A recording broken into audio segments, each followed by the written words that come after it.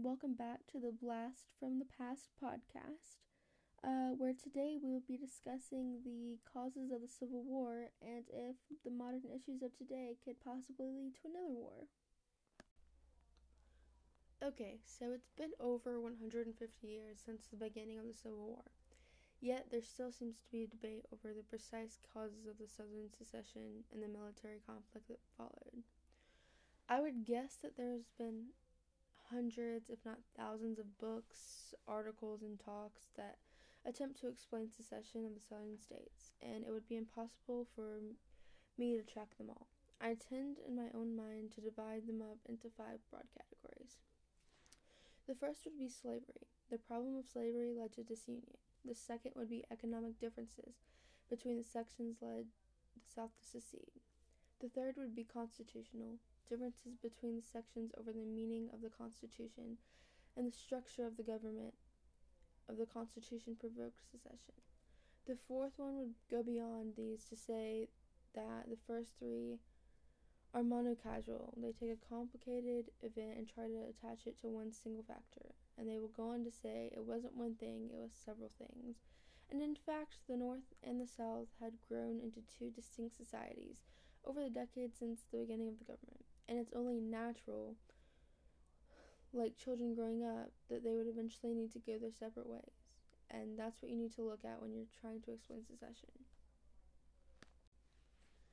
Now let's go on to some modern day things. Over the last decade, some once polarizing behaviors have gained acceptance in American society.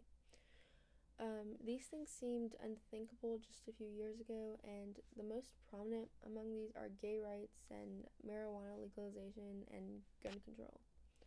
In both cases, the sea change in public opinion was driven by a younger audience of Americans that proved far more open-minded than their elders. One could glance at an opinion poll in 2005 and predict with a certain degree of confidence that a more progressive generation would simply crowd out their more conservative forebears, simply by virtue of demographic math. But guns aren't like that.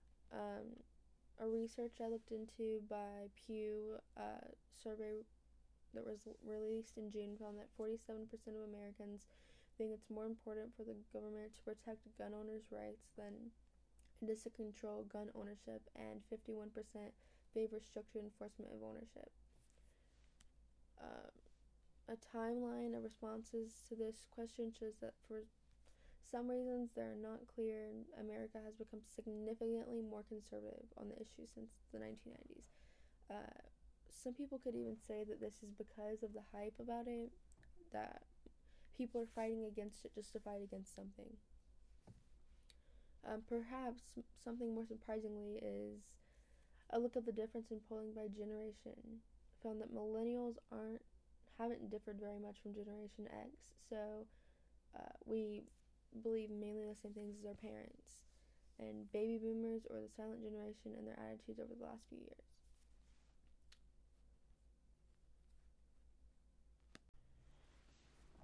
So, in conclusion, I would say that causes from the Civil War and the modern day issues we have today, they're both intense in the society that they're in. I don't believe that one issue is greater than the next. I believe that they are a complicated web of issues that we need to look at in society. So I believe that until we start looking at human rights and how to accomplish treating everybody like a human, that we'll ever have peace. I think we'll always be fighting about something. Thank you for listening to my podcast. Stay tuned for the next episode.